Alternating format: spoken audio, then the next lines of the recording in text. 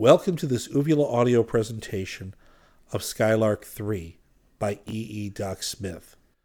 Volume 11, Chapter 13, The Declaration of War.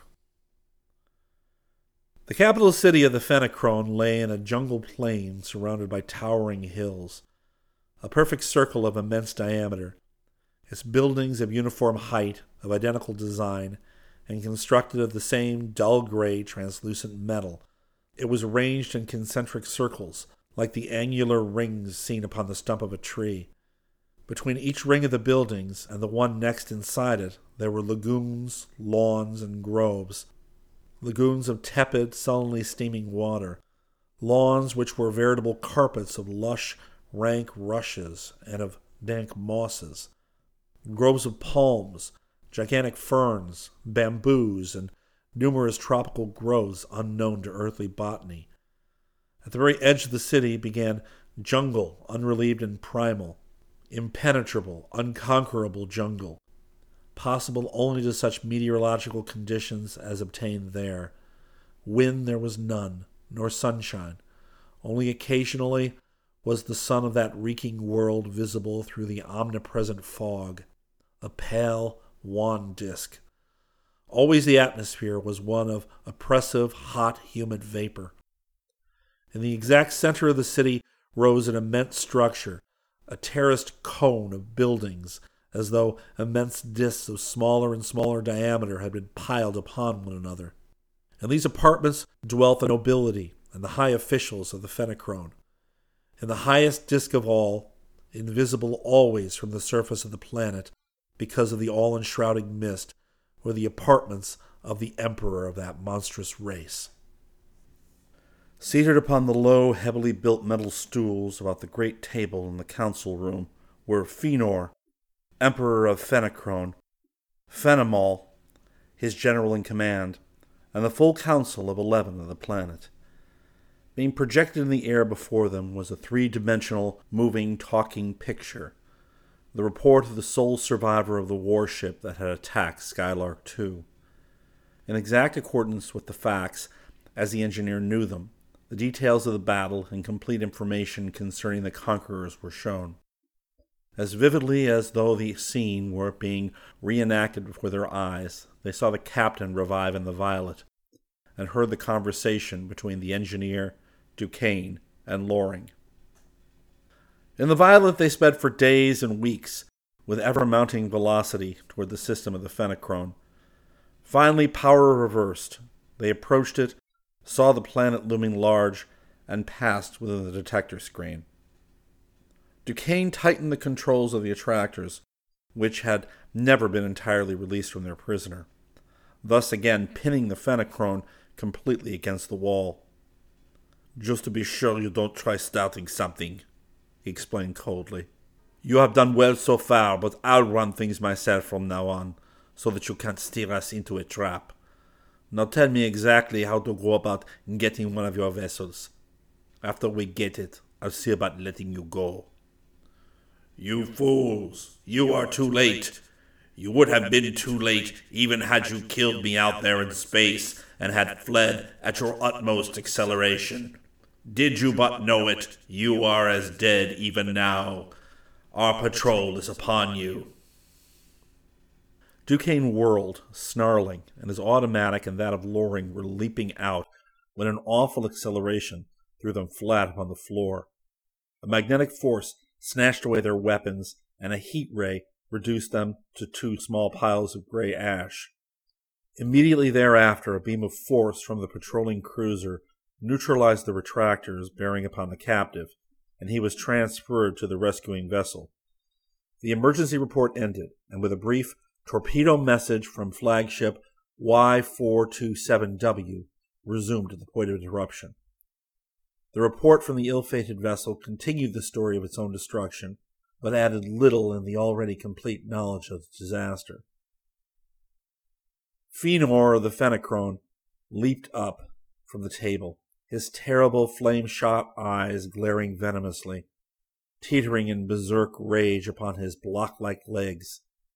But he did not for 1 second take his full attention from the report until it was completed. Then, He seized the nearest object, which happened to be his chair, and with all his enormous strength hurled it across the floor, where it lay a tattered, twisted, shapeless mass of metal. "Thus shall we treat the entire race of the accursed beings who have done this," he stormed, his heavy voice reverberating throughout the room. "Torture, dismemberment, and annihilation to every Fëanor of Fenachrone." A tremendous voice, a full octave lower than Fëanor's own terrific bass, and of ear-shattering volume and timbre in that dense atmosphere, boomed from the general wave speaker, its deafening roar drowning out Fëanor's raging voice and every other lesser sound. "Fëanor of the Fenachrone, I know you hear, for every general wave speaker upon your reeking planet is voicing my words. Listen well, for this warning shall not be repeated. I am speaking by and with the authority of the Overlord of the Green System, which you know as the central system of this, our galaxy. Upon some of our many planets, there are those who wish to destroy you without warning and out of hand. But the Overlord has ruled that you may continue to live, provided you heed these his commands, which he has instructed me to lay upon you. You must forthwith abandon forever your vainglorious and senseless scheme of universal conquest. You must immediately withdraw your every vessel to within the boundaries of your solar system, and you must keep them there thenceforth. You are allowed 5 minutes to decide whether or not you will obey these commands. If no answer has been received at the end of the calculated time, the Overlord will know that you have defied him, and your entire race shall perish utterly. Well he knows that your very existence is an affront to all real civilization, but he holds that even such vileness incarnate as the Fenachrone may perchance have some obscure place in the great scheme of things, and he will not destroy you if you are content to remain in your proper place upon your own dank and steaming world. Through me, the 2364th Sacner Carfana Dosur, the Overlord has given you your first, last, and only warning. Heed its every word, or consider it the former declaration of a war that will lead to your utter and complete extinction." The awful voice ceased, and pandemonium reigned in the council hall. Obeying a common impulse, each Fenachrone leapt to his feet, raised his huge arms aloft, and roared out rage and defiance. Fëanor snapped a command, and the others fell silent as he began howling out orders. "Operator, send recall torpedoes instantly to every outlying vessel." He scuttled over to one of the private band speakers. "X794PW, radio general call for all vessels above E to concentrate on battle stations. Throw out full power defensive screens and send the full series of detector screens out to the limit. Guards and patrols on invasion plan XB218. The immediate steps are taken, gentlemen." He turned to the council, his rage unabated. "Never before have we supermen of the Fenachrone been so insulted and belittled. That upstart Overlord will regret that warning to the instant of his death, which shall be exquisitely postponed. All of you of the council know your duties in such a time as this. You are excused to perform them. General Fenimol, you will stay with me. We shall consider together such other details as require attention." After the others had left the room, Fëanor turned to the general. "Have you any immediate suggestions?" "I would suggest sending at once for Ravendau, the chief of laboratories of science. He certainly heard the warning and may be able to cast some light upon it, on how it could have been sent and from what point it came." The Emperor spoke into another sender, and soon the scientist entered, carrying in his hand a small instrument upon which a blue light blazed. Do not talk here. There is grave danger of being overheard by that self-styled overlord, he directed tersely, and led the way into a ray-proof compartment of his private laboratory several floors below. It may interest you to know that you have sealed the doom of our planet and all of Fenachrone. Dare you speak thus to me, your sovereign? Roared Fëanor. I dare so, replied the other coldly.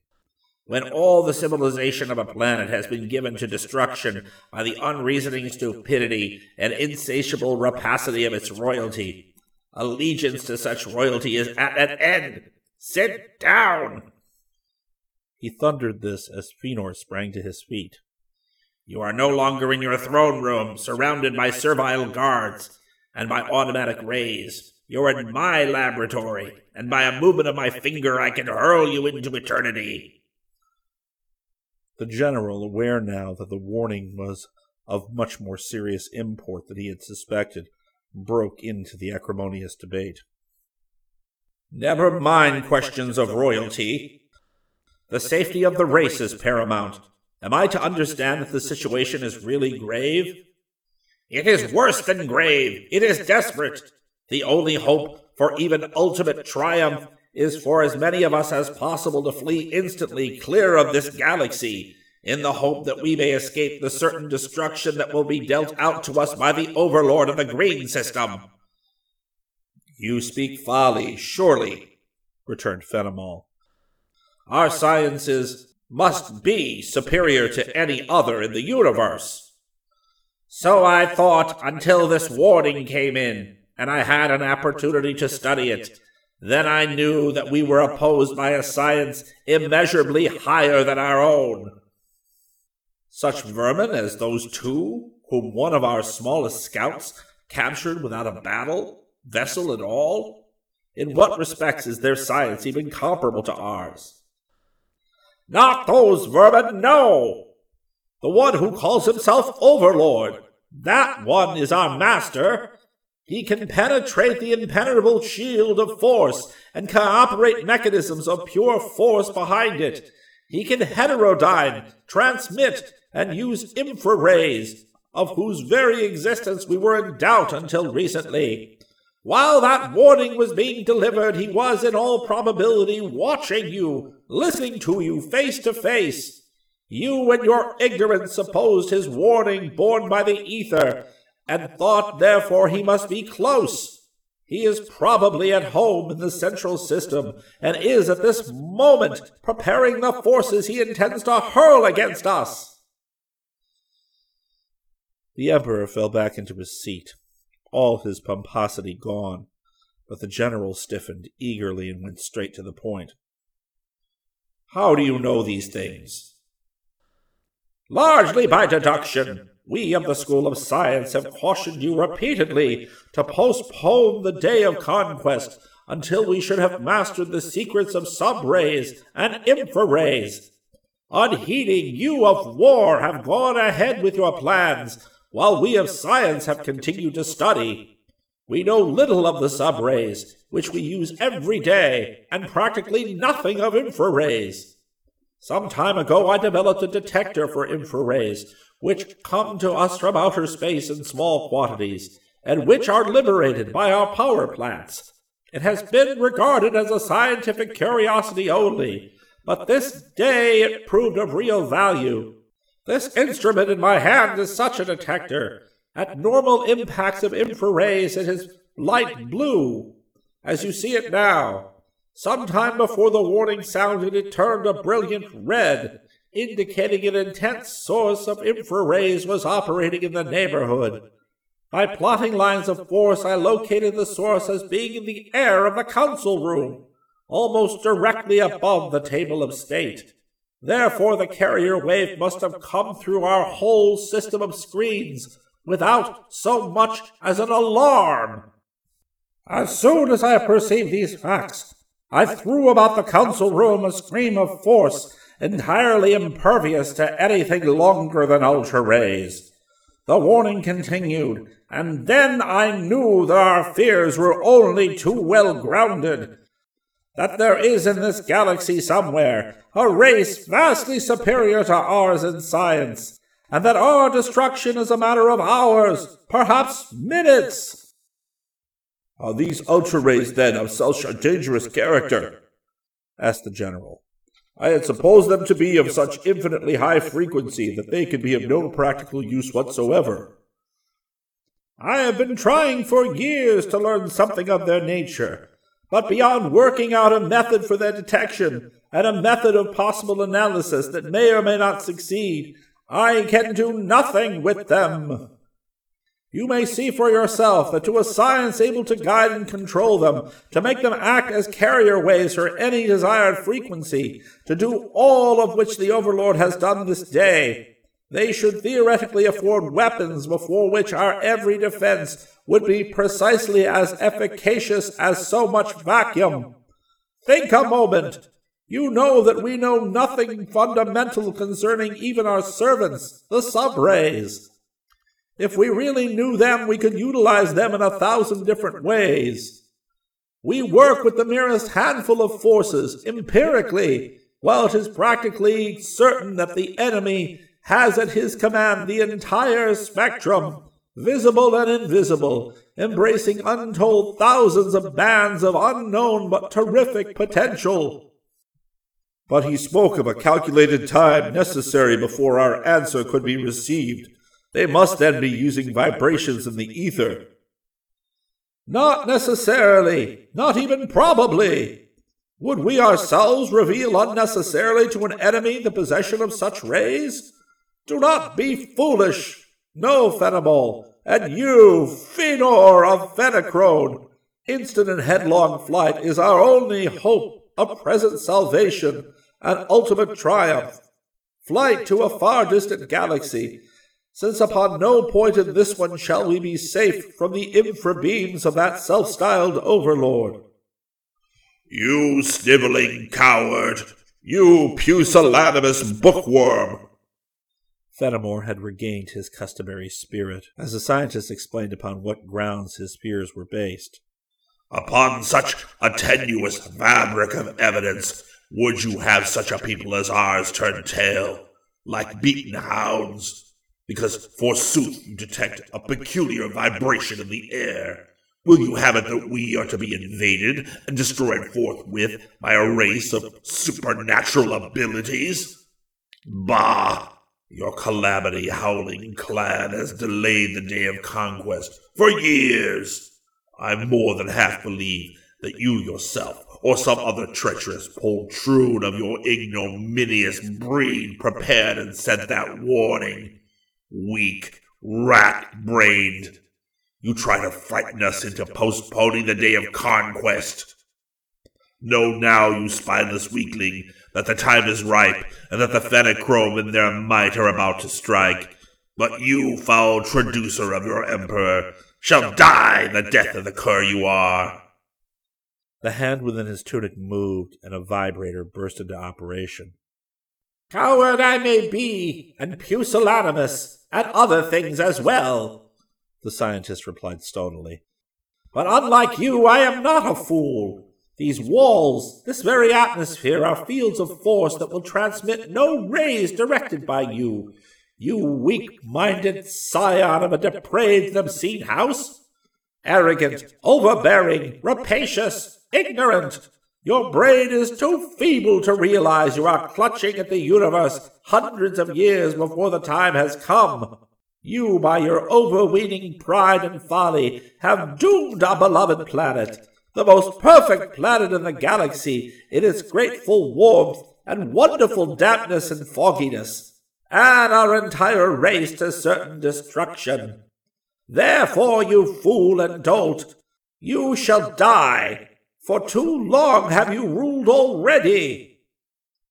He flicked a finger, and the body of the monarch shuddered as though an intolerable current of electricity had traversed it.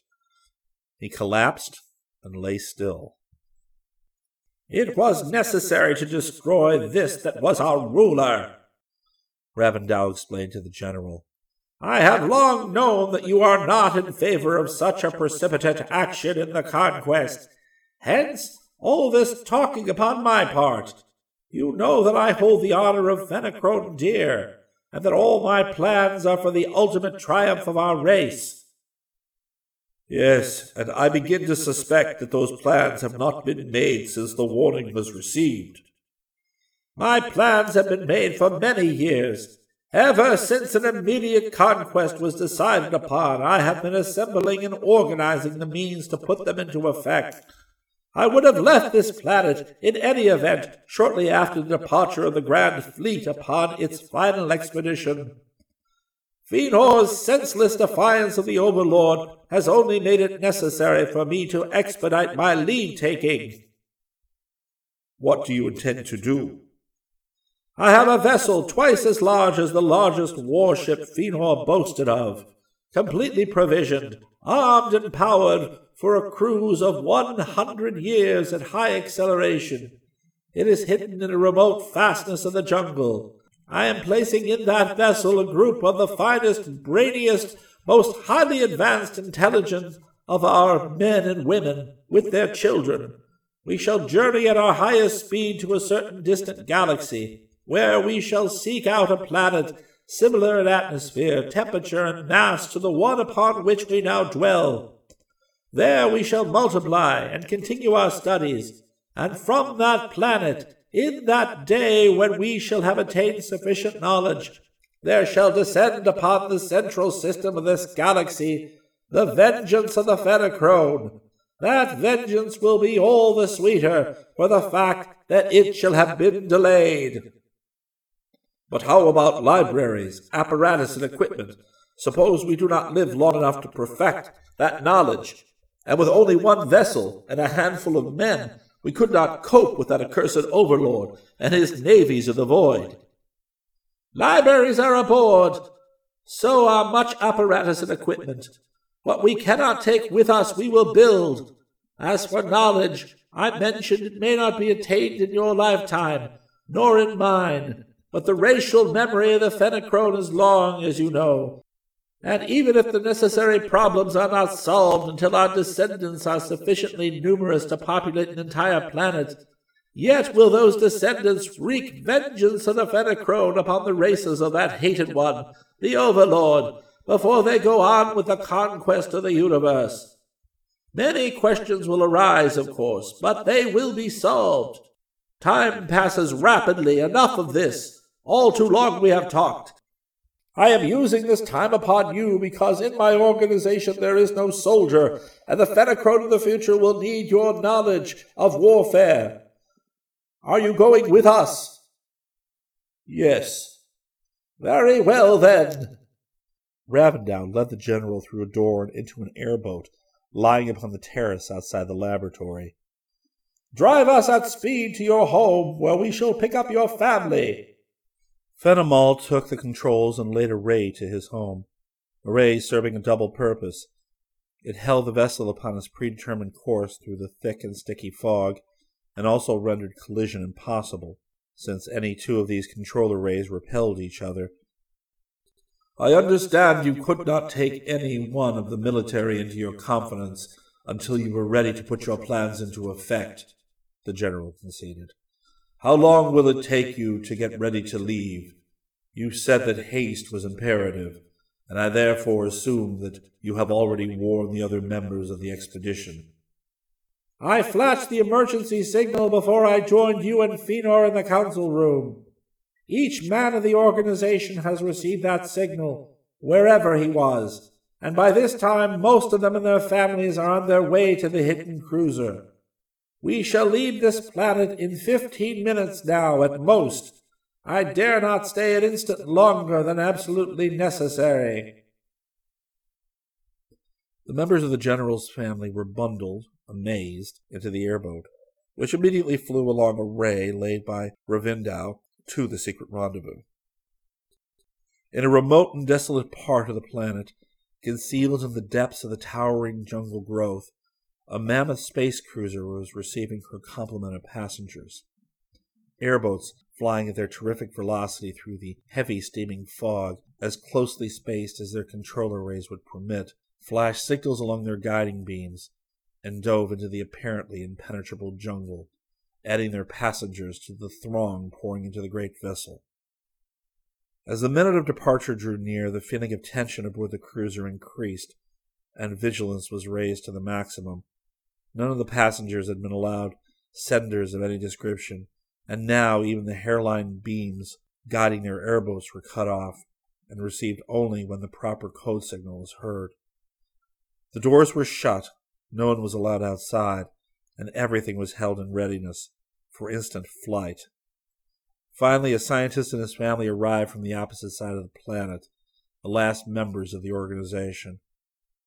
And 27 minutes after Ravindau had flashed his signal, the prow of that mighty spaceship reared toward the perpendicular, poised its massive length at a predetermined angle, halted momentarily, and then disappeared utterly, only in a vast column of tortured, shattered vegetation, torn from the ground and carried for miles up into the air.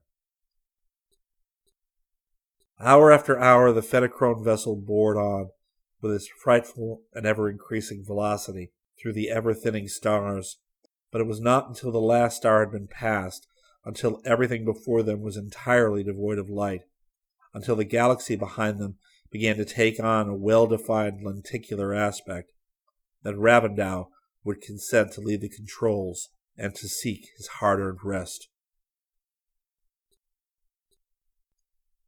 Chapter 14. Interstellar Extermination. "I hate to leave this meeting. It's great stuff," remarked Seaton as he flashed down to the torpedo room at Fenor's command to send recall messages to all outlying vessels. "But this machine isn't designed to let me be in more than 2 places at once. I wish it were. Maybe after this fracas is over, we'll be able to incorporate something like that into it." The chief operator touched a lever, and the chair upon which he sat, with all its control panels, slid rapidly across the floor toward an apparently blank wall. As he reached it, a port opened, and a metal scroll appeared, containing the numbers and last reported positions of all Fenachrone vessels outside the detector zone. And a vast magazine of torpedoes came up through the floor, with an automatic loader to place a torpedo under the operator's hand the instant its predecessor had been launched. "Get Peg here, quick, Mart. We need a stenographer. So she gets here, see what you can do in getting those first numbers before they roll off the end of the scroll. No, hold it. I've got controls enough to put the whole thing on a recorder. We can study it at our leisure." Haste was indeed necessary, for the operator worked with uncanny quickness of hand. One fleeting glance at the scroll, a lightning adjustment of dials in the torpedo, a touch upon a tiny button, and a messenger was sent on its way. But quick as he was, Seaton's flying fingers kept up with him, and before each torpedo disappeared through the ether gate, there was fastened upon it a fifth-order tracer ray that would never leave it until the force had been disconnected at the gigantic control board of the Norlaminian projector. 1 flying minute passed, during which 70 torpedoes had been launched, before Seaton spoke. "Wonder how many ships they've got out there anyway. Didn't get any idea from the brain record. Anyway, Rovol, it might be a sound idea for you to install me some more tracer rays on this board. I've only got a couple of hundred, and that may not be enough. And I've got both my hands full." Rovol seated himself beside the younger man, like one organist running another at the console of a tremendous organ. Seaton's nimble fingers would flash here and there, depressing keys and manipulating controls until he had exactly the required combination of forces centered upon the torpedo next to issue. He would then press a tiny switch, and upon a panel full of red-topped numbered plungers, the one next in series would drive home, transferring to itself the assembled beam and releasing the keys for the assembly of other forces. Rovol's fingers were also flying, but the forces he directed were seizing and shaping material, as well as other forces. The Norlaminian physicist set up one integral, stepped upon a pedal, and a new red-top stop, precisely like the others and numbered in order, appeared as though by magic upon the panel at Seaton's left hand. Rovol then leaned back in his seat, but the red-top stops continued to appear at the rate of exactly 70 per minute upon the panel, which increased in width sufficiently to accommodate another row as soon as a row was completed. Roval bent a quizzical glance upon the younger scientist, who blushed a fiery red, rapidly set up another integral, and then also leaned back in his place, while his face burned deeper than before. "That is better, son. Never forget, it is a waste of energy to do the same thing twice with your hands, and that if you know precisely what is to be done, you need not do it with your hands at all. Forces are tireless, and they neither slip nor make mistakes." "Thanks, Roval. I'll bet this lesson will make it stick in my mind, too." "You are not thoroughly accustomed to using all your knowledge as yet. That will come with practice, however, and in a few weeks you will be as thoroughly at home with forces as I am." "I hope so, Chief, but it looks like a tall order to me." Finally, the last torpedo was dispatched, the tube closed, and Seaton moved the projection back up into the council chamber, finding it empty. "Oh, conference is over. Besides, we've got more important fish to fry. War has been declared on both sides. We've got to get busy. They've got 906 vessels out there, and every one of them has got to go to Davy Jones's locker before we can sleep sound. My first job will have to be untangling those 906 forces, getting lines on each one of them, and seeing if I can project straight enough to find the ships before the torpedoes overtake them. Mart, you and Orlon had better dope out the last reported positions of each of those vessels, so we'll know about where to hunt for them. Roval, you might send out a detector screen a few light years in diameter to be sure none of them slips a fast one over on us. By starting it right here and expanding it gradually, you can be sure that no phenochrome is inside of it. Then we'll find a hunk of copper on that planet somewhere, plate it with some of their own X-metal, and blow them to Kingdom Come." "May I venture a suggestion?" asked Drozdik, the first of psychology.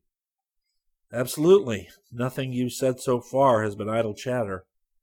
"You know, of course, that there are real scientists among the Phenochrone, and you yourself have suggested that while they cannot penetrate the zone of force, nor use fifth-order rays, they might know about them in theory. They might even know when they were being used. Detect them, in other words.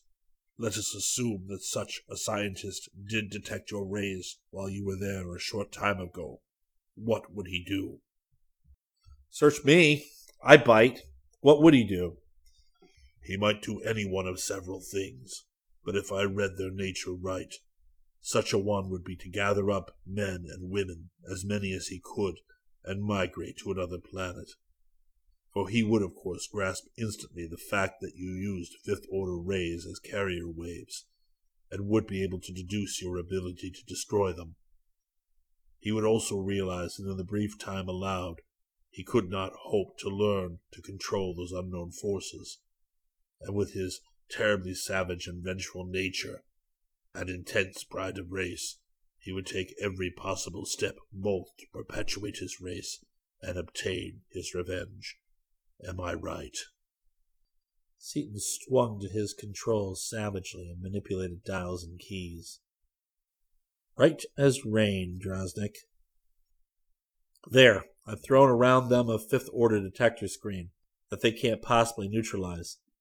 Anything that goes out through it will have a tracer slapped onto it. But say, it's been a half an hour since the war was declared. Suppose we were too late. Maybe some of them got away already. If one couple of them has beat us, then we'll have the whole thing to do over again in 1,000 years. You've got the massive intellect, Drozdik. What can we do about it? We can't throw a detector screen around the whole galaxy." "I would suggest that since you have now guarded against further exodus, it is necessary to destroy the planet for a time. Roval and his co-workers have the other projector nearly done. Let them project me to the world of the Phenochrone, where I shall conduct a thorough mental investigation. By the time you have been able to take care of the raiding vessels, I believe I shall have been able to learn everything we need to know." "Fine, hop to it. And may there be a lot of bubbles in your think tank. Anybody else know of any other loopholes I've left open?" No other suggestions were made, and each man bent to his particular task. Crane at the star chart of the galaxy, and Orlon at the Phenochrone operator's dispatching scroll, rapidly working out the approximate positions of the Fenachrone vessels, and marked them with tiny green lights in a vast model of the galaxy, which they had already caused forces to erect in the air of the projector's base. It was soon learned that a few of the ships were exploring quite close to their home system, so close that the torpedoes with their unthinkable acceleration would reach within a few hours. Ascertaining the stop number of the tracer ray upon the torpedo, which would first reach its destination, Seaton followed it from the stop upon his panel out to the flying messenger. Now moving with a velocity many times that of light, it was, of course, invisible to direct vision. But to the light waves heterodyned upon the fifth-order projector rays, it was as plainly visible as though it were stationary. Lining up the path of the projectile accurately, he then projected himself forward in that exact line, with a flat detector screen thrown out for half a light-year upon each side of him. Setting the controls, he flashed ahead, the detector stopping him the instant that the invisible barrier encountered the power plant of the exploring raider. An oscillator sounded a shrill, rising note, and Seaton slowly shifted his controls until he stood in the control room of the enemy vessel. The Fenachrone ship, 1,000 feet long and more than 100 feet in diameter, was tearing through space toward a brilliant blue-white star. Her crew were at battle stations, her navigating officers peering intently into visiplates. "Well, here's the first one, gang," said Seaton. "I hate like sin to do this, but altogether it's too much like pushing baby chickens into a creek to suit me. But it's a dirty job that's got to be done." As one man, Orlan and the other remaining Norlaminians leapt out of the projector and floated to the ground below.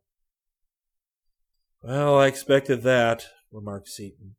"You can't even think of a thing like this without getting the blue willies. Really, I can't blame them. How about you, Carfon? You can be excused if you want." "I want to watch these forces at work. I do not enjoy destruction, but like you, I can make myself endure it." Dunark, the fierce and bloodthirsty Osnomian prince, leapt to his feet, eyes flashing. "That is one thing I could never get about you, Dick," exclaimed in English. "How a man with your brains can be so soft, so sloppily sentimental gets past me. You remind me of a bowl of mush. You wade around in slush clear to your ears. It's their lives or ours. Tell me what button to push. I will be only too glad to push it. I wanted to blow up Ravania, and you wouldn't let me. I have not killed an enemy for ages. That is my trade. Cut out this sobbing sister act, and for Cat's sake, let's get busy." "Attaboy, Dunark. That's telling him. But it's all right with me. I'll be glad to let you do it. When I say shoot, throw in that plunger there, number 63. Seaton manipulated the controls until 2 electrodes of force were clamped into place, one at each end of the huge power bar of the enemy vessel, adjusted rheostats and forces to send a disintegrating current through the massive copper cylinder, and he gave the word. Dunark threw in the switch with a vicious thrust, as though it were an actual sword with which he was thrusting through the vitals of the crew, and the very universe exploded around them, exploded into one mad, searing coruscation of blinding, dazzling light as the gigantic cylinder of copper resolved itself instantaneously into the pure energy from which its metal originally had come into being. Seaton and Dunark staggered back from the visiplates, blinded by the intolerable glare of light, and even Crane, working in his model of the galaxy, blinked at the intensity of the radiation. Many minutes passed before the 2 men could see through their tortured eyes. "Zowie! That was fierce!" exclaimed Seaton, when a slowly returning perception of things other than dizzy spirals and balls of flame assured him his eyesight was not gone. "It's nothing but my own foolish carelessness. I should have known, with all the light frequencies in heterodyne for visibility, enough of that same stuff would leak through to make strong medicine on these visiplates. I knew that bar weighed 100 tons and would liberate energy enough to volatilize our Earth and blow the byproducts clear to Arcturus. How you coming, Dunark? See anything yet?" Coming along. Okay now, I guess. But I thought for a few minutes I would be blind forever. I'll do better next time. I'll cut out the visible spectrum before the flash, and convert and reconvert the infrared. That'll let us see what happens without the direct effect of the glare. Won't burn our eyes out. What's my force number on the next one, Mart? 29. Seaton fastened a detector ray upon stop 29 of the tracer ray panel and followed its beam of force out to the torpedo, hastening upon its way toward the next doomed cruiser. Flashing ahead, as he had done before, he located the vessel and clamped the electrodes of force upon the prodigious driving bar. Again, as Dunark drove home the detonating switch, there was a frightful explosion and a wild glare of frenzied incandescence far out in that desolate region of interstellar space. But this time the eyes behind the visiplates were not torn by the high frequencies. Everything that happened was plainly visible. One instant there was an immense space cruiser boring on through the void with its horrid mission, with its full complement of hellish Phenochrome performing their routine tasks, and the next there was a flash of light extending for thousands upon untold thousands of miles in every direction. Thus vessel after vessel was destroyed of that haughty fleet, which until now had never suffered a reverse, and a little green light in the galactic model winked out and flashed back in rosy pink as each menace was removed. In a few hours the space surrounding the system of the Phenochrone was clear. Their progress slackened as it became harder and harder to locate each vessel as the distance between it and its torpedo increased. Time after time Seaton would stab forward with his detector screen, extended to its utmost possible spread, upon the most carefully plotted prolongation of the line of the torpedo's flight, only to have the projection flash far beyond the vessel's furthest possible position without a reaction from the far-flung screen. Then he'd go back to the torpedo, make a minute alteration in his line, and again flash forward, only to miss again. Finally, after 30 fruitless attempts to bring his detector screen into contact with the nearest Phenochrone ship, he gave up the attempt, ran his battered, reeking briar full of the rank blend that was his favorite smoke, and strode up and down the floor of the projector base, his eyes unseeing, his hands jammed deep into his pockets, his jaw thrust forward, clamped onto the stem of his pipe, emitting dense blue clouds of strangling vapor.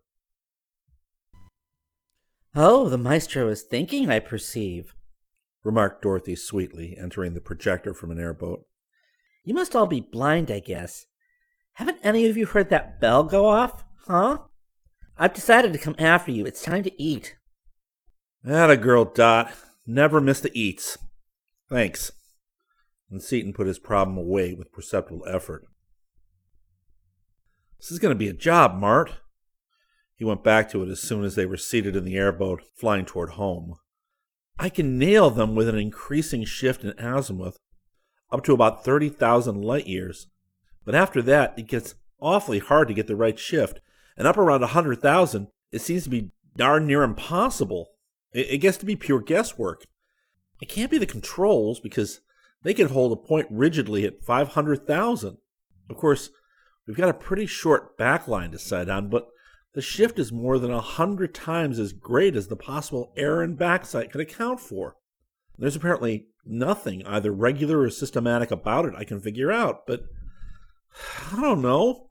Space is curved in the fourth dimension, of course. I wonder if...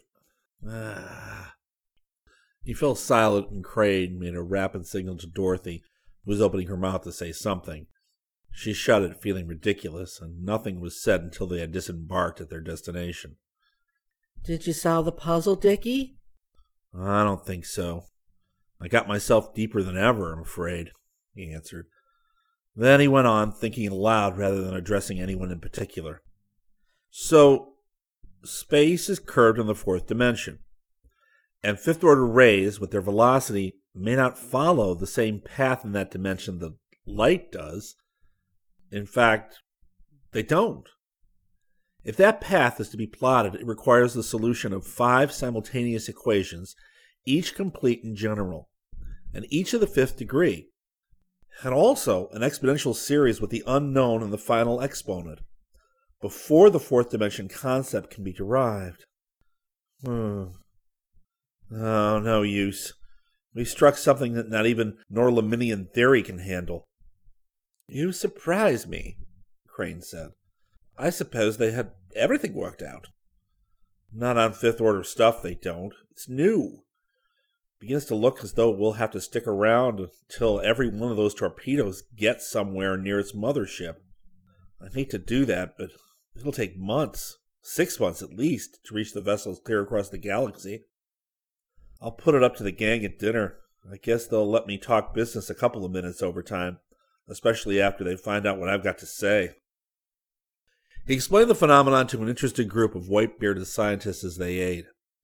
Rovald, to Seaton's surprise, was elated and enthusiastic. "Wonderful, my boy," he breathed. "Marvelous! A perfect subject for years after year of deepest study and the most profound thought. Perfect!" "Yeah, but what can we do about it?" asked Seaton, exasperated. "We don't want to hang around here twiddling our thumbs for a year waiting for those torpedoes to get where they're going." "We can do nothing. Nothing but wait and study. That problem is one of splendid difficulty, as you yourself realize. Its solution may well be a matter of lifetimes instead of years. You can destroy the Fenachrone eventually. Be content." "But content is just exactly what I'm not. I want to do it now," declared Seaton emphatically. "Perhaps I might volunteer a suggestion," said Caslor diffidently, and as both Rovald and Seaton looked at him in surprise, he went on. "Do not misunderstand me. I do not mean concerning the mathematical problem in discussion, about which I am entirely ignorant. But it has occurred to you that those torpedoes are not intelligent entities acting upon their own volition and steering themselves as a result of their own ordered mental processes. No, they are mechanisms. In my own province, and I venture to say, with the utmost confidence, that they are guided to their destinations by streamers of force of some nature, emanating from the vessels upon whose tracks they are." "Nobody home is right," exclaimed Seaton, tapping his temple with an admonitory forefinger. "You're absolutely right, Ace. I thought maybe I'd quit using my head for nothing but a hat rack, but I guess that's all it's good for now. Thanks for the idea. That gives me something I can get my teeth into. And now that Rovald's got a problem to work on for the next century or so, everybody's happy." "How does that help matters?" asked Crane in wonder. "Of course, it's not surprising that no lines of force were visible, but I thought that your detector screens would have found them if any such guiding beams had been present." "Sure, ordinary bands, if of sufficient power, but there are many possible tracer rays not reactive to such a screen as I'm using. It was very light and weak, designed for terrific velocity and for instantaneous automatic arrest when in contact with the enormous forces of a power bar. It wouldn't react at all to the minute energy of the kind of beams they'd most likely use for that work. Caslor's right. They're steering their torpedoes with tracer rays of almost infinitesimal power, amplified in their torpedoes themselves. That's the way I'd do it. It may take a while to rig up the apparatus, but we'll get it, and then we'll run those birds ragged, so fast that their ankles will catch fire, and it won't need the fourth-dimensional correction after all." When the bell announced the beginning of the following period of labor, Seaton and his co-workers were in the area of experiment waiting, and the work was soon underway. "How are you going to go about this, Dick?" asked Crane. "I'm going to examine the nose of one of those torpedoes first and see what it actually works on. Then build me a tracer detector that'll pick it up at high velocity. Beats the band, doesn't it, that neither Rovald nor I, who should have thought of it first, ever did see anything as plain as that? That those things are following a ray?" "That's easily explained, and no more than natural. Both of you were not only devoting all of your thoughts to the curvature of space, but were also too close to the problem, like the man in the woods who can't see the forest for the trees." "Yeah, maybe something to that. Plain enough when Kasler showed it to us, though, said Seaton. While he was talking, Seaton had projected himself into the torpedo he had lined up so many times the previous day. With the automatic motion set to hold him stationary in the tiny instrument compartment of the craft, now traveling at a velocity many times that of light, he set to work. A glance located the detector mechanism, a set of short-wave coils and amplifiers, and a brief study made it plain to him the principles underlying the directional loop finders and the controls which guided the flying shell along the path of the tracer ray. He then built a detector structure of pure force immediately in front of the torpedo, and varied the frequency of his own apparatus until a meter upon one of the panels before his eyes informed him that his detector was in perfect resonance with the frequency of the tracer ray. He then moved ahead of the torpedo along the guiding ray. Guiding it, hey? Dunark congratulated him. Kinda. My directors out there aren't quite so hot, though. I'm a trifle shy in control somewhere. So much so that if I put on anywhere near the full velocity, I'll lose the ray. Think I can clear that up with a little experimenting, though. He fingered the controls lightly and depressed a few more keys and set one vernier, already at a ratio of 1,000,000 to 1, down to 10 million. He then stepped up his velocity and found that the guides worked well, up to a speed much greater than any ever reached by Fenachrone vessels or torpedoes, but failed utterly to hold the ray at anything approaching the full velocity possible to his fifth-order projector. After hours and days of work and study, in the course of which hundreds of Fenachrone vessels were destroyed, after employing all the resources of his mind, now stored with the knowledge of rays accumulated by hundreds of generations of highly trained research specialists in rays, he became convinced that it was an inherent impossibility to trace any ether wave with the velocity he desired. "Can't be done, Mart," he confessed ruefully. "You see, works fine up to a point, but beyond that, nothing. I've just found out why. And in so doing, I think I've made a contribution to science.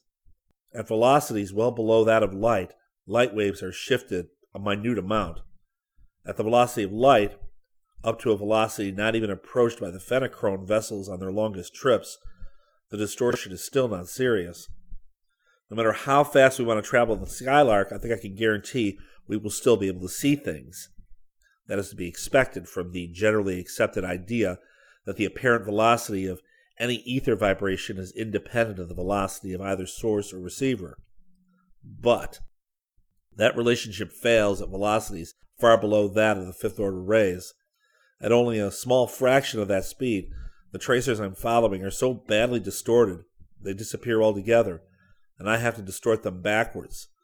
That wouldn't be too bad, but when I get up to about 1% of the velocity I want to use, I can't calculate a force that'll operate to distort them back into recognizable waveforms. That's another problem for Rovol to chew on for another 100 years. That will, of course, slow up the clearing of the galaxy of the Fenachrone, but at the same time I see nothing about which to be alarmed, Crane replied. You're working very much faster than you could have done by waiting for the torpedoes to arrive. The present condition is very satisfactory, I should say. And he waved his hand at the galactic model in nearly 3/4 of whose volume the green lights had been replaced by pink ones. Yeah, pretty fair as far as that goes. We'll finish the cleanup in about 10 days or so. But I hate to be licked by a problem. Well, I might as well quit sobbing and get busy. In due time, the 906th Fenachrone vessel was checked off the model, and the two terrestrials went in search of Droznik, whom they found in his study, summing up and analyzing a mass of data, facts, and ideas which were being projected in the air around him. Well, our first job's done, Seaton stated. What do you know that you feel like passing around? My investigation is practically complete, replied the first of psychology gravely. I have explored many Fenachrone minds, and without exception I have found them chambers of horror, of a kind unimaginable to one of us. However, you are not interested in their psychology, but in facts bearing upon our problem. While such facts were scarce, I did discover a few interesting items. I spied upon them in public and in their most private haunts. I analyzed them individually and collectively. And from the few known facts, and from the great deal of guesswork and conjecture there available to me, I have formulated a theory. I shall first give you the known facts. The scientists cannot direct nor control any ray not propagated through the ether, but they can detect one such frequency or band of frequencies which they call infrarays, and which are probably the fifth-order rays, since they lie in the first level below the ether. The detector proper is a type of lamp which gives a blue light at ordinary intensity, but gives a red light under strong excitation. Uh-oh. I get that. Okay, said Seaton. Roval's great-great-great-great-grandfather had 'em. I know all about 'em. Seaton encouraged Droznik, who had paused with a questioning glance. I know exactly how and why such a detector works. We gave him an alarm, all right, even though we were working on a tight beam from here to there. Our secondary projector there was radiant enough to affect every detector within 1,000 miles. Droznik continued. From my analysis of these facts and conjectures, in conjunction with purely psychological indices which we need not take the time to go into now, I am certain that the Fenachrone have left their solar system, probably in an immense vessel built a long time ago and held in readiness for just such an emergency. I am not certain of their destination, but it is my opinion that they have left this galaxy and are planning upon starting anew upon some suitable planet in some other galaxy, from which at some future date the conquest of the universe shall proceed as it was originally planned. Great balls of fire, blurted Seaton. They couldn't. Not in a million years. He thought a moment, then continued more slowly. But they could. And with their dispositions, they probably would. You're 100% right, Droznik. We've got a real job of hunting on our hands now. So long, and thanks a lot. Back in the projector room, Seaton prowled about in brown abstraction, his villainous pipe poisoning the circumambient air, while Crane sat, quiet and self-possessed, as always, waiting for the nimble brain of his friend to find a way over, around, or through the obstacle confronting them. "I've got it, Mart," Seaton yelled, darting to the board and setting up one integral after another. "If they did leave the planet in a ship, we'll be able to watch them go, and we'll see what they did, no matter what it was." "How, Dick? They've been gone for almost a month already," protested Crane. "We know within half an hour the exact time of their departure. We'll simply go out the distance light has traveled since that time, gather in the rays given off, and amplify them a few billion times, and take a look at whatever went on." "But we have no idea what region of the planet to study, or whether it was night or day at the point of departure, when they left." "We'll get the council room and trace events from there. Day or night makes no difference. We'll have to use infrared anyway, because of the fog. That's almost as good at night as in the daytime. There's no such thing as absolute darkness upon any planet anyway. We've got power enough to make anything visible that happened there, day or night. Mart, I've got power enough here to see and to photograph the actual construction of the pyramids in Egypt the same way. And they were built thousands of years ago." "What? Imagine the astounding possibilities," breathed Crane. "Why, you could—" Yeah, I could do a lot of things," Seaton interrupted him rudely. "But right now we've got other fish to fry. I've just got the city we visited, at about the time we were there. General Fenimol, who disappeared, must be in the council room right down here now. I'll retard our projection so that time will apparently pass more quickly, and we'll duck down there and see what actually happened. I can heterodyne, combine and recombine, just as though we were watching the actual scene. It's more complicated, of course, since I have to follow it and amplify it too, but it works out all right." "Dick, this is unbelievable. Think of actually seeing something that happened in the past." "Yeah, it is kind of cool. And as Dot would say, it's just too perfectly darn outrageous. But we're going to do it, right? I know how and why. When we get some time, I'll shoot the method into your brain. All right, here we go. Peering into the visiplates, the two men were poised above the immense central cone of the capital city of Fenachrone. Viewing with infrared light as they were, the fog presented no obstacle, and the indescribable beauty of the city of concentric rings and the wonderfully luxuriant jungle growth were clearly visible. They plunged down into the council chamber and saw Fëanor, Ravandau, and Fenimol deep in conversation. With all the other feats of skill and sorcery you've accomplished, why don't you reconstruct their speech as well?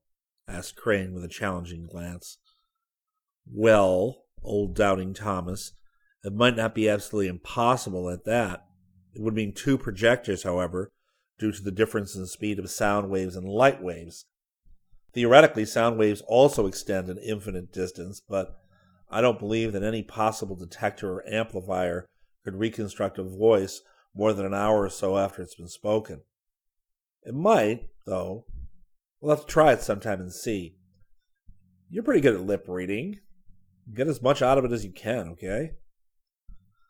As though they were watching the scene itself as it happened, which in a sense they were, they saw everything that occurred. They saw Fëanor die, saw the general's family board the airboat, saw the orderly embarkation of Ravandau's organization. Finally, they saw the stupendous takeoff of the first intergalactic cruiser, and with that takeoff, Seaton went into action. Faster and faster he drove that fifth-order beam along the track of the fugitive until a speed was obtained beyond which his detecting converters could not hold the ether rays they were following. For many minutes Seaton stared intently into the visiplate, plotting lines and calculating forces. Then he swung around to Crane. Well, Mart, noble old bean, solving the disappearances was easier than I thought it would be. But the situation as regards to wiping out the last of the Fenachrone is getting no better fast. I gleaned from the instruments that they're heading straight into space away from the galaxy, and I assume that they're using their utmost acceleration. I say they're traveling. They're out in absolute space, you know, with nothing in the way, and with no intention of reversing their power or slowing down. They must have had absolute top acceleration on every minute since they left. Anyway, they're so far out already that I couldn't hold even a detector on them, let alone a force I can control. Well, let's snap into it, fella. On our way. Just a minute, Dick. Take it easy. What are your plans? Plans? Why worry about plans? Blow up that planet before any more of them get away, and then chase that boat clear out to Andromeda if necessary. Come on, let's get going. Dick, calm down. Be reasonable. You're getting hysterical again. They have a maximum acceleration of 5 times the velocity of light. So have we, exactly, since we adopted their own drive. Now, if our acceleration is the same as theirs, and they have a month's head start, how long will it take us to catch up with them? Oh, yeah, right. Yeah, Mart, I sure was going off half-cock again. Seaton conceded ruefully after a moment's thought. They'd always be going 1,000,000 or so times as fast as we would be, and getting further ahead of us in geometrical ratio. Do you have an idea? I agree with you that the time has come to destroy the planet of the Fenachrone. As for pursuing that vessel through intergalactic space, well, that's your problem. You have to figure out some method of increasing our acceleration. As highly efficient as this system of propulsion is, it seems to me that the knowledge of the Noleminians should be able to improve it to some degree. Even a slight increase in acceleration would eventually allow us to overtake them. Seaton, no longer impetuous, was thinking deeply.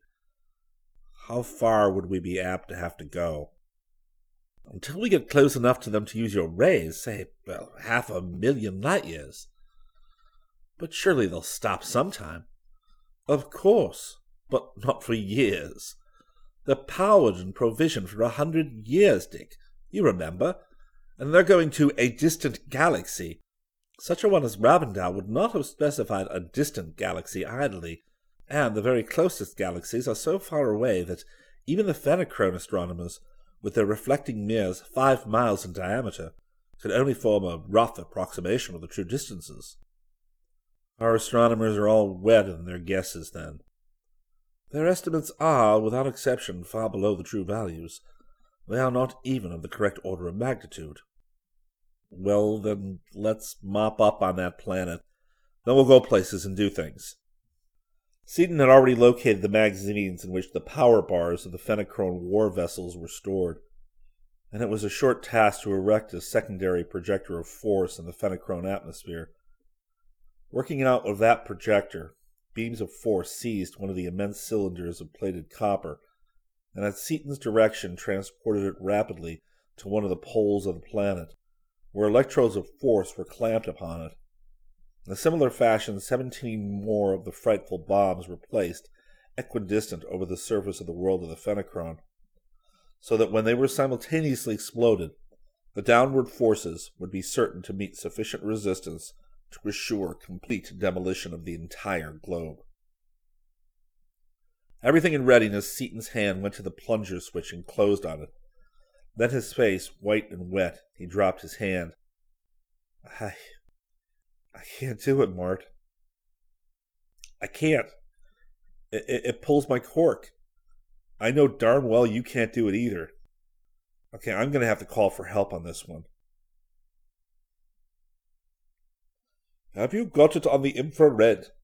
Asked Dunark calmly, as he shot up into the projector in reply to Seaton's call. I want to see this. I want to see all of it. It's on, and you're welcome to it. And as the terrestrials turned away, the whole projector base was illuminated by a flare of intense, though subdued light. For several minutes, Dunark stared into the visiplate, savage satisfaction in every line of his fierce green face as he surveyed the havoc wrought by those 18 enormous charges of incredible explosives. A very nice job of cleanup, Dick, the Osnomian prince reported, turning away from the visiplate. It made a sun. The original sun now is quite a splendid double star. Everything was volatized. Clear out, far beyond their outermost screen. Yeah, it had to be done. It was either them or else the rest of the galaxy, Seaton said jerkily. However, even that fact doesn't make it go down easy. Well, we're done with this projector. From now on, it's strictly up to us and Skylark 3. Speed it over there and see if they've got her done yet. They were due to finish up today, you know. It was a silent group who embarked in the little airboat. Halfway to their destination, however, Seaton came out of his blue mood with a yell. Mart, I've got it. We can give the Lark a lot more acceleration than they are getting, and won't need the assistance of all the mines of Norlamin either. How, Dick? By using one of the very heavy metals for fuel. The intensity of the power liberated is a function of atomic weight, or atomic number and density. But the fact of liberation depends upon atomic configuration, a fact which you and I figured out a long time ago. However, our figuring didn't go far enough. It couldn't. We didn't know anything then. Copper happens to be the most efficient of the few metals which can be decomposed at all under ordinary excitation. That is, by using an ordinary coil, such as we and the Fenachrone both use, but by using special exciters, sending out all the orders of rays necessary to initiate the disruptive processes, we can use any metal we want. Osnome has unlimited quantities of the heaviest metals, including radium and uranium. Of course, we can't use radium and live, but we can and will use uranium, and that will give us something like 4 times the acceleration possible with copper. Dunark, what say you snap over there and smelt us a cubic mile of uranium? No, hold it. I'll put a flock of forces on the job. They'll do it quicker. And I'll make them deliver the goods. And they'll deliver them fast, too, believe us. We'll see to that with a 10-ton bar. The uranium bars will be ready to load tomorrow, and we'll have enough power to chase those birds all the rest of our lives. Returning to the projector, Seaton actuated the complex system of forces required for the smelting and transport of the enormous amount of metal necessary. And as the 3 men again boarded their aerial conveyance, the power bar in the projector behind them flared into violet incandescence under the load already put upon it by the new uranium mine in distant Osno. The Skylark lay stretched out over 2 miles of country, exactly as they had last seen her. But now, instead of being water white, the 10,000-foot cruiser of the void was one seamless, jointless structure of sparkling, transparent, purple innocence. Entering one of the open doors, they stepped into an elevator and were whisked upward into the control room, in which a dozen of the aged, white-bearded students of Norlamin were grouped around a banked and tiered mass of keyboards, which Seaton knew must be operating the mechanism of the extraordinarily complete fifth-order projector he had been promised. Youngsters, you are just in time. Everything is complete. We are just about to begin loading. Sorry, Roval, but we'll have to make a couple of changes. Have to rebuild the exciter or build another one. And Seaton rapidly related what they had learned and what they had decided to do. Of course, uranium is a much more efficient source of power, agreed Roval, and you are to be congratulated for thinking of it. It perhaps would not have occurred to one of us, since the heavy metals of that highly efficient group are very rare here. Building a new exciter for uranium is a simple task, and the converters for the corona loss will, of course, require no change, since their action depends only upon the frequency of the emitted losses, not upon their magnitude. Hadn't you suspected that some of the Fenachrone might be going to lead us a lifelong chase? Asked Dunark curiously.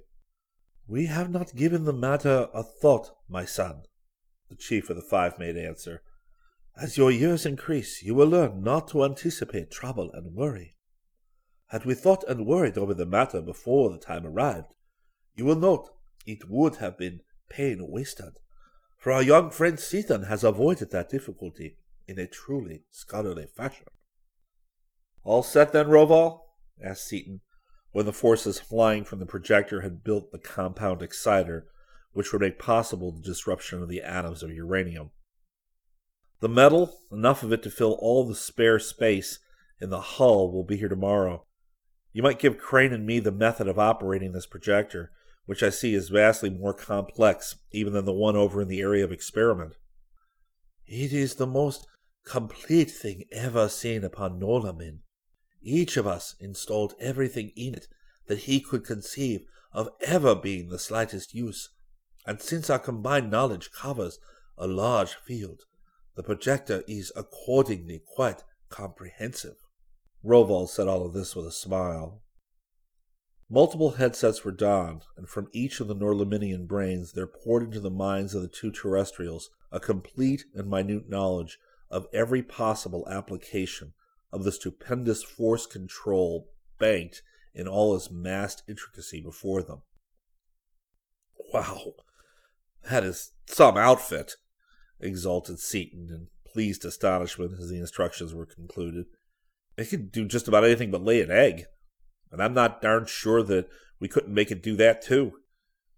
Well, let's call our wives and show them around this thing that's going to be their home for quite a while.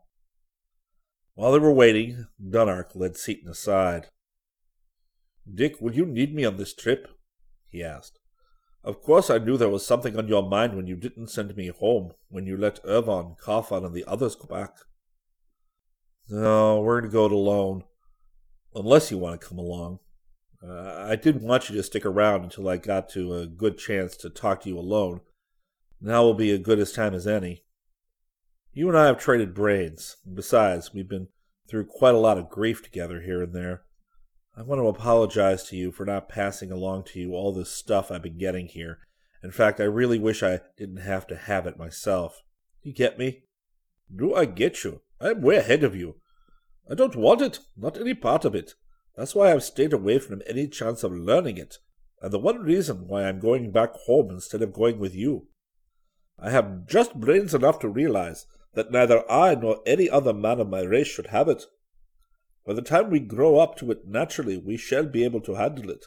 But not now. Not until then.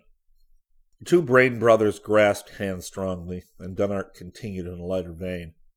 It takes all kinds of people to make a world, and all kinds of races, except for the Fenachrone, of course, to make a universe.